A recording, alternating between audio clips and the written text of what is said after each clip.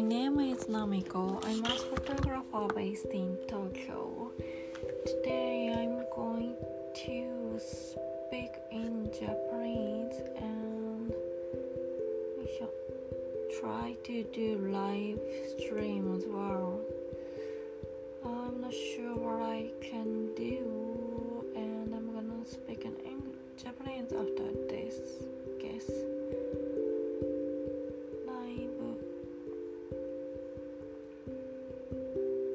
さっきライブストリームしてたら自分の声が二重に聞こえてきてちょっと急にやめちゃったんですけど、今はどうでしょうか。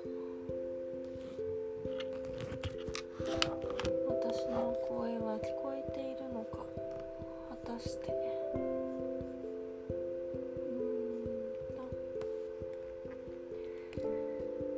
聞こえているのかな、わからないな。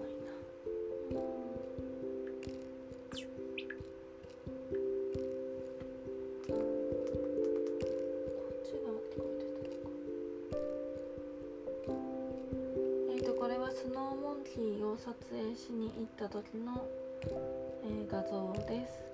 聞こえてますか？これで音ちょっと出せばいいのかな。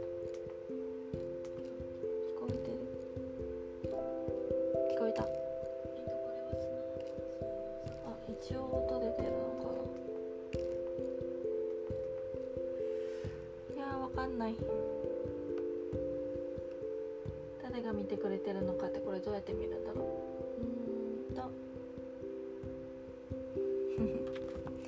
いろいろチャレンジ中なんですけど、個展が4月の14日から20日まで、ギャラリー銀座という、ところでやらせていただきます。それに伴っていろいろこう発信をしていこうと思っているんですけれども、